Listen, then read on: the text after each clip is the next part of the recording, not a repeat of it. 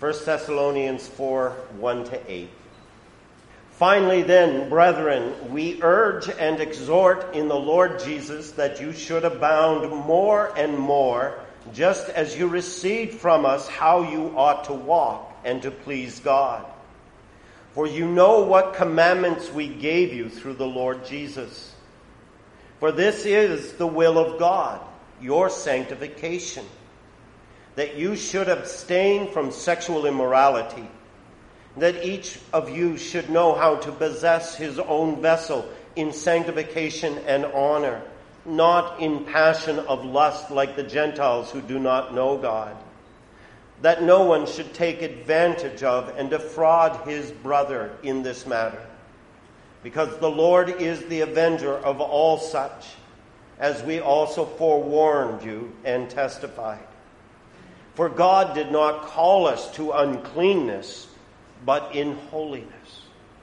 Therefore, he who rejects this does not reject man, but God, who has also given us his Holy Spirit. And as the grass withers and the flowers fade, it is God's eternal word that endures forever. May he bless it to each one. I know whenever it comes to dealing with sexual immorality, it can seem in some people's ears a little harsh and a little challenging. But this passage meets us and deals with that very issue concerning the church. And it is set under this whole banner of God's will for you, your sanctification. And it is also purposed, as you see from verse 7, the calling upon our lives. God has called you in holiness. And sanctification is that progress and that process of holiness being worked out in our lives. And one of the things that we are confronted with and we need to deal with is this whole issue of sexual immorality and how it relates to our holiness in Christ before this world. We know that as Christians, all of us are called to exhibit a holiness before this world that reflects the holiness of God. God has made that very clear. We sang a hymn at the very beginning. We know it's the one attribute of God that is 3 times declared in both the Old and the New Testament. Holy, holy, holy is the Lord God Almighty. The whole earth is full of his glory. But it doesn't stop there. We hear in the formation of Israel, and as they are called of God to walk before him and be blameless in Leviticus 19 and 20, the framing of those 2 chapters of a book that deals with how we can be holy people in the world. We hear that command, be holy, for the Lord your God is holy. Be holy, for the Lord your God is holy. Chapter 19, chapter 20. We hear it in the Psalms. We hear it in Isaiah. We hear it in 1 Peter. We hear God constantly coming back. You are a holy people. Be holy. There's the imperative. Be a people who reflect the holiness of God. And one of the key focuses of this throughout all of Scripture is dealing with this matter of what I will call sexual purity. And it's not just in what we do with our bodies. It begins with our mind. The Lord Jesus brought that to the attention of the Pharisees who bragged they kept the 7th commandment. And in Matthew 5, he said to them, you've heard it said, you shall not commit adultery. But I say to you that even if you think upon it, there's a sexual purity of the mind that we are to lay hold of, that speaks and addresses this calling to holiness that God has set upon us. There's a sexual purity of speech.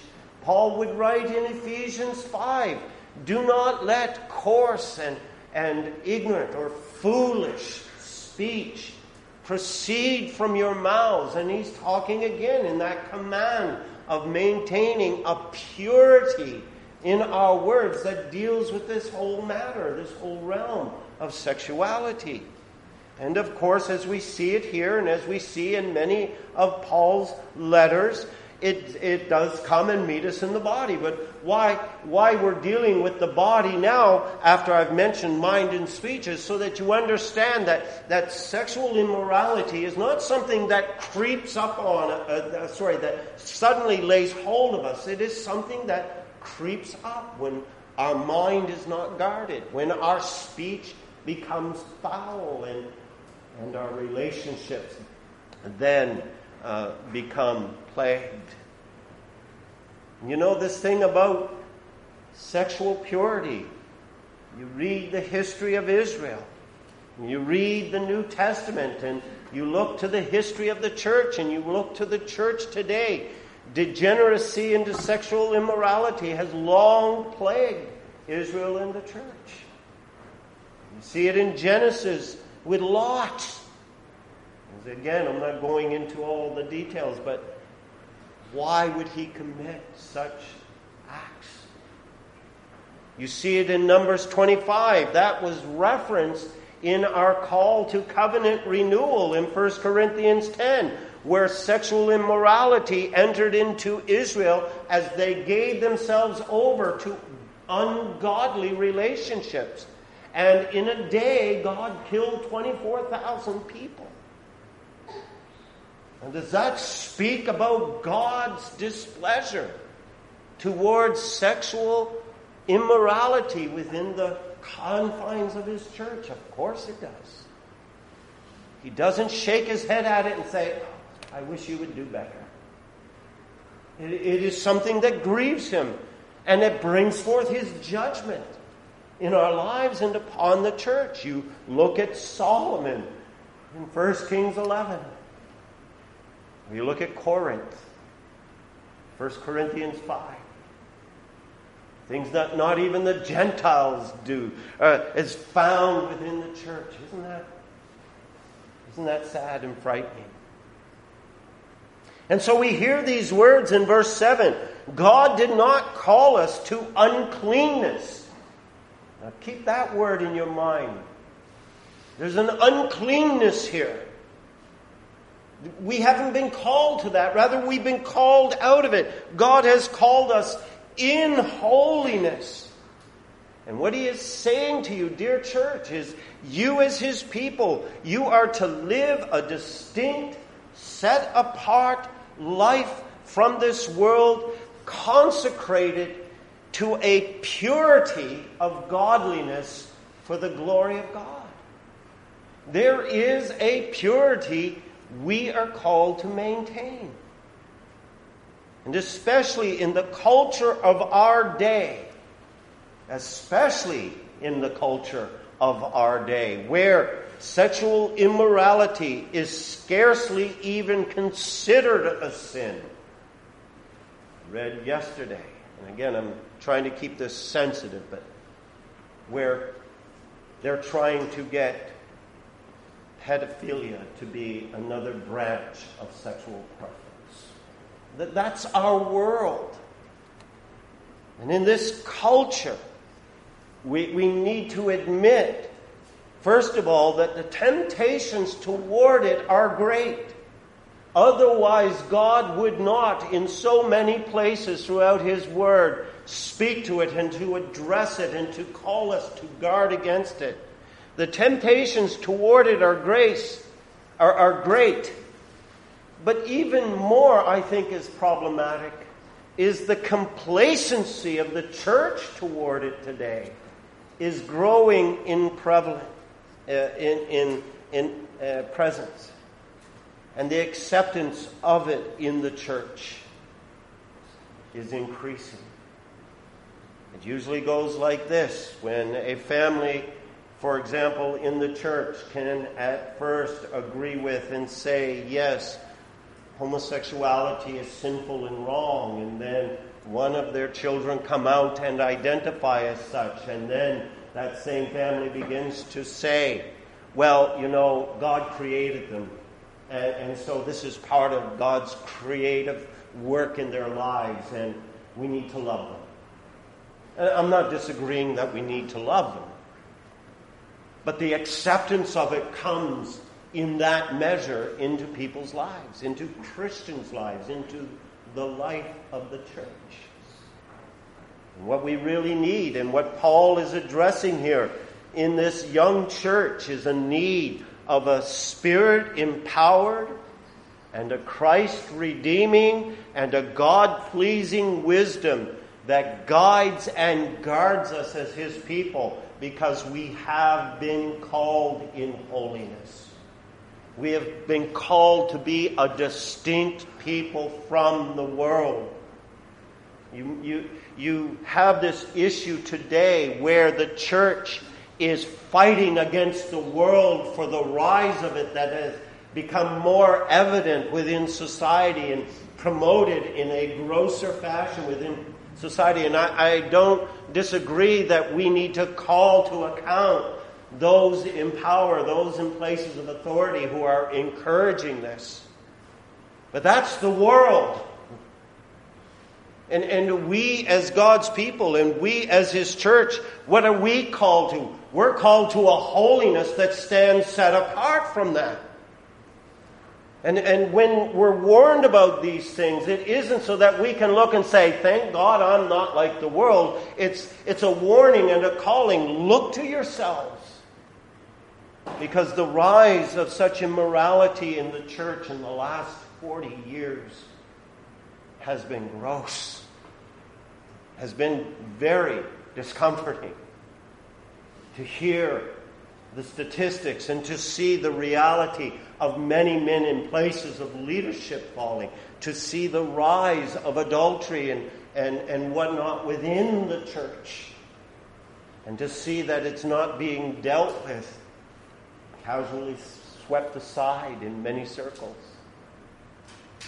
So this is about the church, about you, dear Christians, being holy. And owning that holiness in a time when it's very hard, very difficult. And that's why he says here, verse 3, the very first thing we see him saying here about sanctification. This is the will of God, your sanctification, that you should abstain from sexual immorality. Do you know, almost every one of Paul's letters confronts this sin. 1 Corinthians is filled with it. But you can go to Romans, 1 and 2 Corinthians, Galatians, Ephesians, Colossians, and here Paul addresses it time and time again. Why? Is it because it's so prevalent, or is it because of something else? Why is he bringing this to their attention?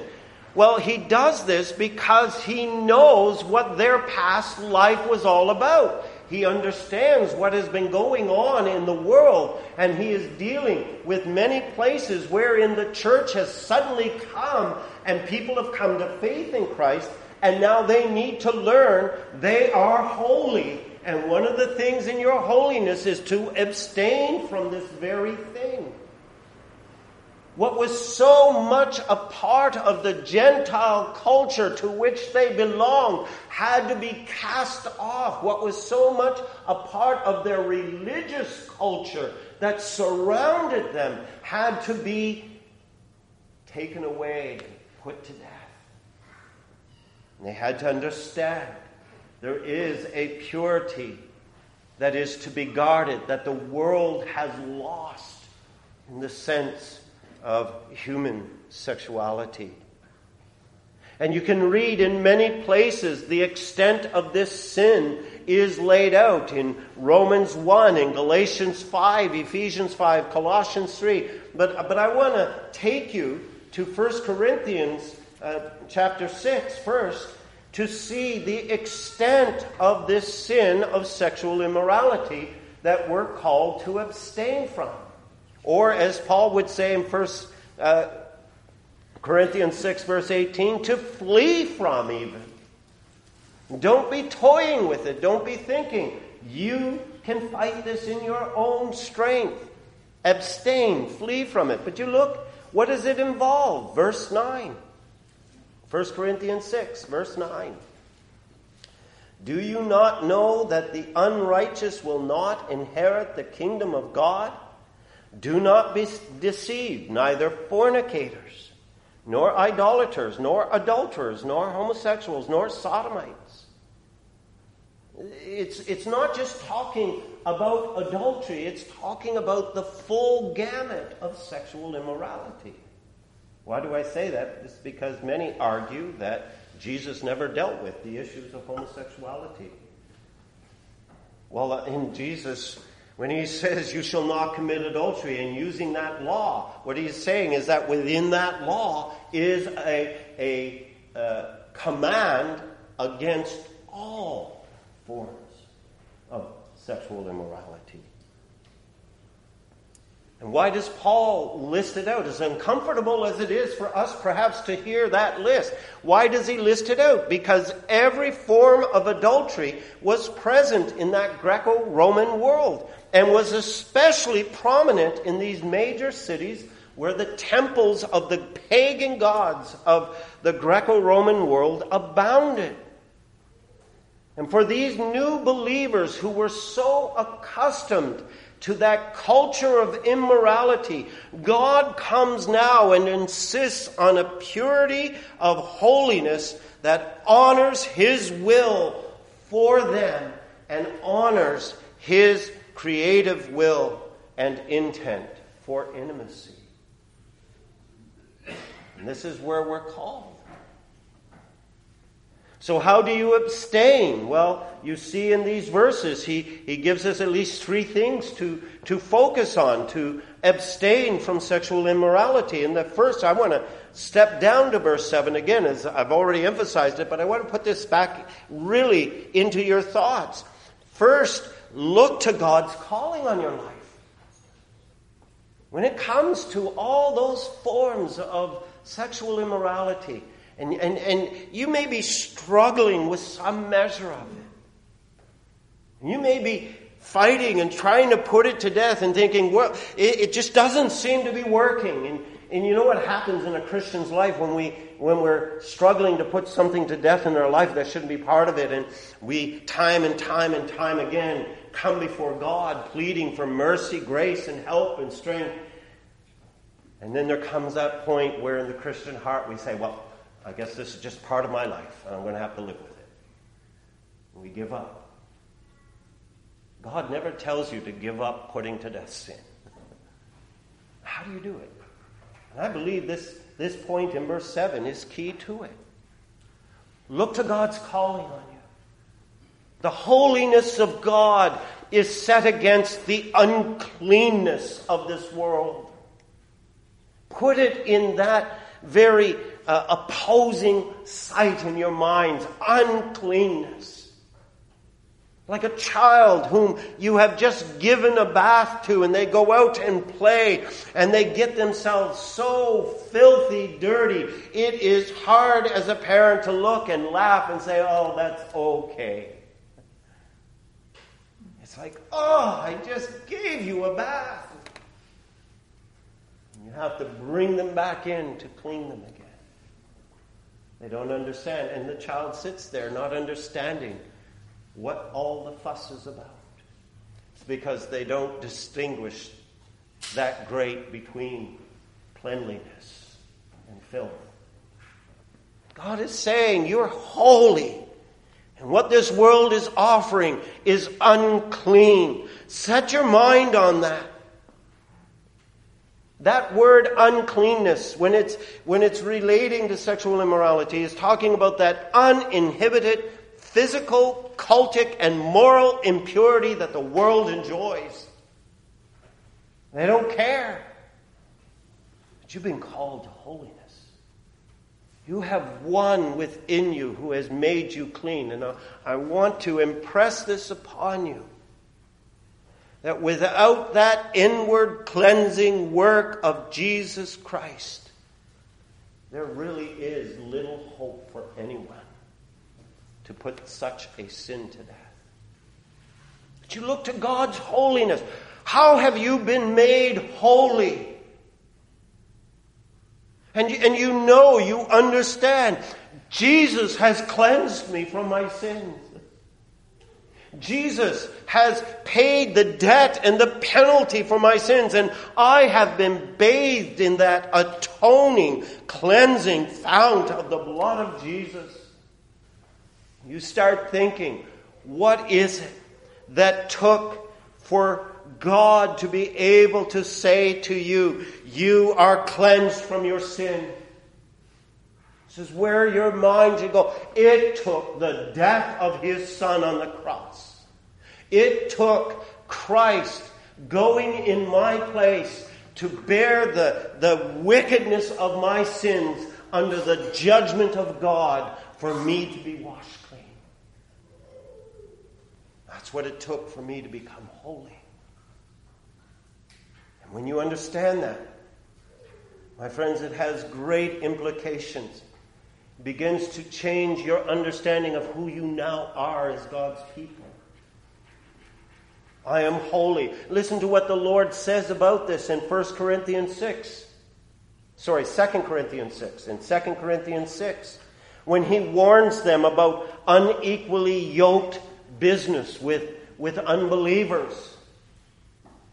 Preeminently, he's talking about marriage and relationships with unbelievers. But it's not just that. It's in all matters. Uniting ourselves to ungodly, unholy relationships in business and in other areas of social life, where we join in with the things that they do that are wrong.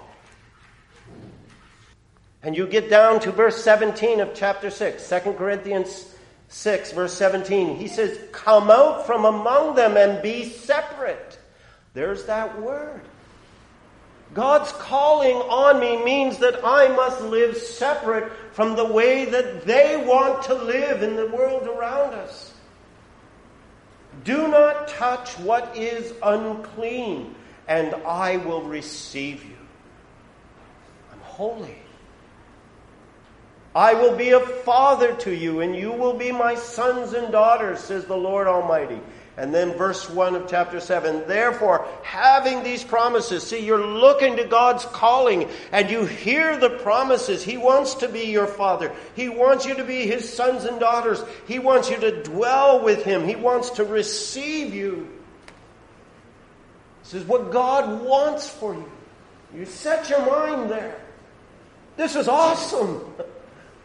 You know how you use that word awesome for so many things of this world.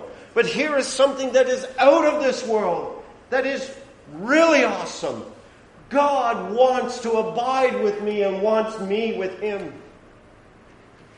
And therefore, having these promises, beloved, let us cleanse ourselves from all filthiness of the flesh and spirit, perfecting holiness in the fear of God.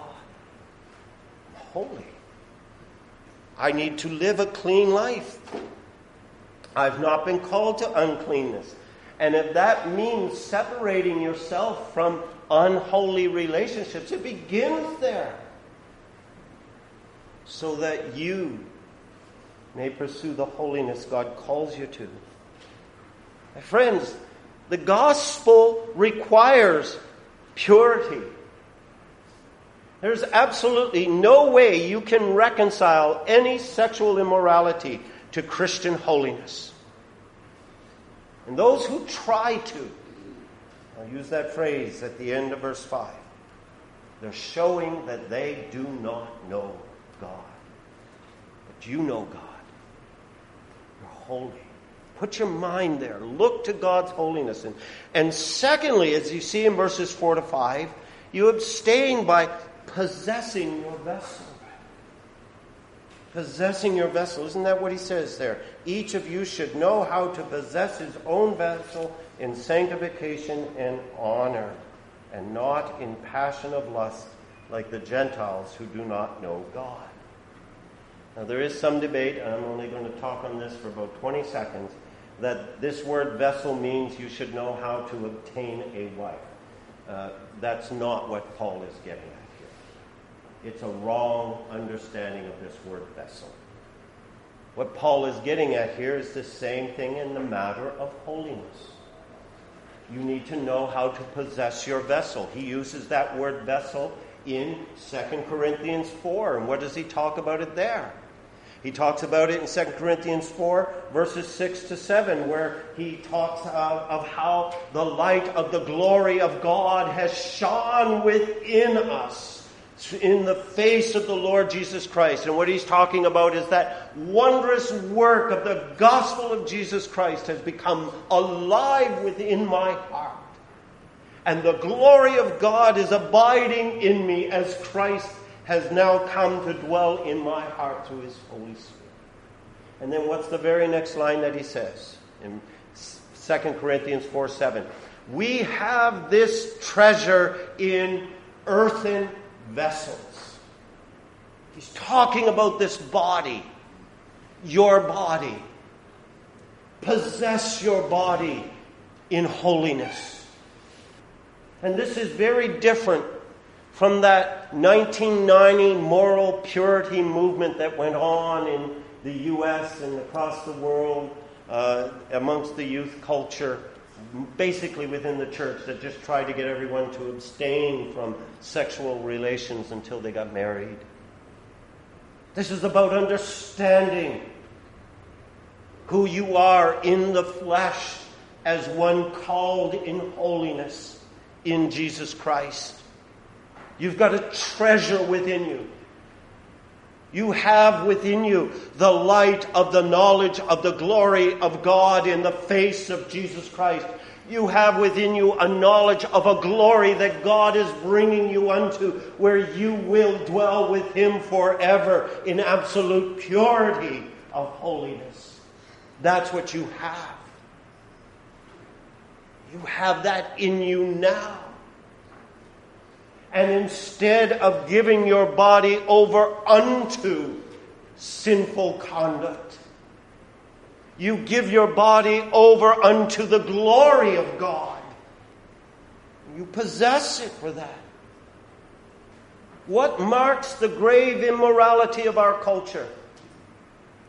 You know, again, it's easy for us to look at the world and say, Paul is talking about what's going on all around us and saying, we've got a war against that. No, we've got a war against it coming into the church.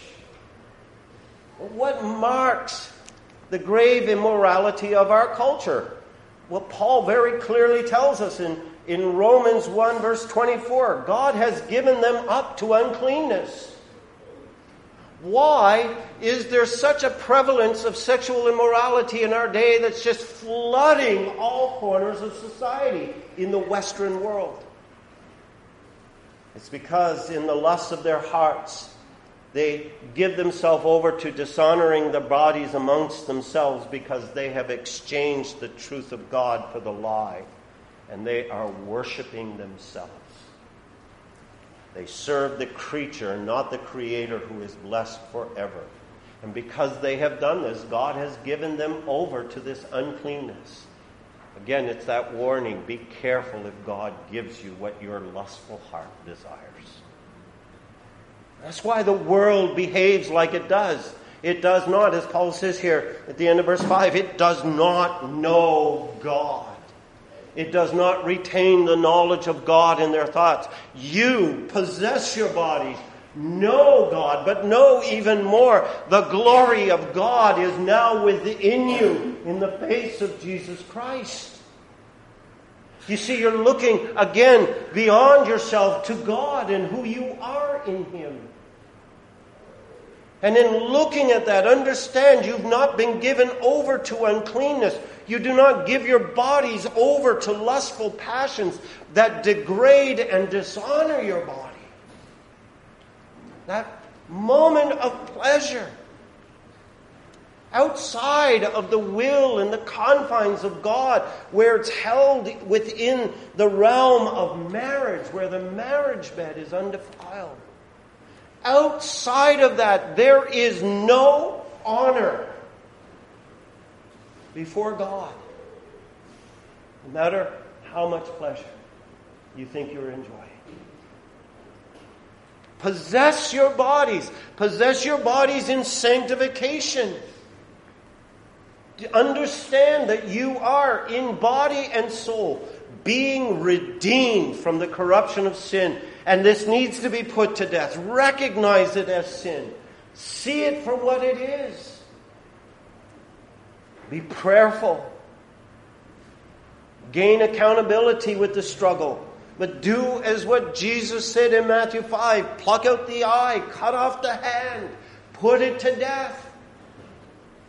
Because God has not given you over to uncleanness. But in holiness He has called you. No, as Paul would say in 1 Corinthians 6, most of you know these verses at the end, verses 19 and 20. Hold yourself in honor in this way. Know that your body is the temple of the Holy Spirit who is in you, whom you have from God. Know that you are not your own.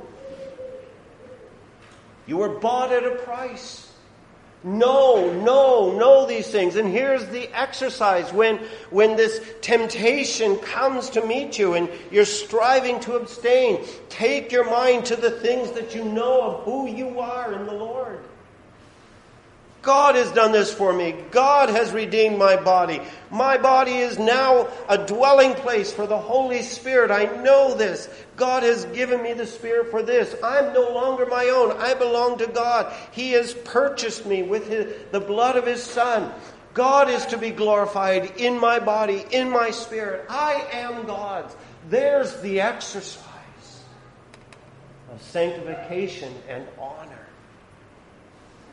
When you're going through that exercise, which you're showing the work of Christ in you, the glory of God rising up within you, the power of Christ who has conquered sin at work in you. Possess your body. And it begins with your mind. And last, to abstain, you walk in the fear of the Lord. Verse 6.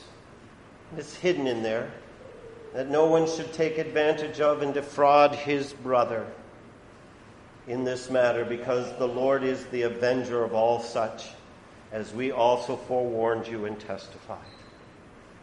In other words, what he's saying there is set your mind on the fear of the Lord. This is a sin that affects your thoughts. It affects your speech. It affects your conduct toward others. And this is something that most people think, oh, it's just me. It's not hurting anyone else, but it does. In fact, God is saying to the heart that believes that this is my own body, I can do with it as I want, this isn't affecting anyone but me, then such a person is denying that we live in relation to God and to others. You can look, the fear of the Lord, that He is ready to avenge any assault against those upon whom His redeeming love is set. I'll take you again to the Old Testament. God put to death 24 Israelites in one day. That's the assault of sexual immorality in our relationships. Don't be deceived. Don't be deceived by the mind of the culture that would deny anything sinful or erroneous about the sexual conduct of people.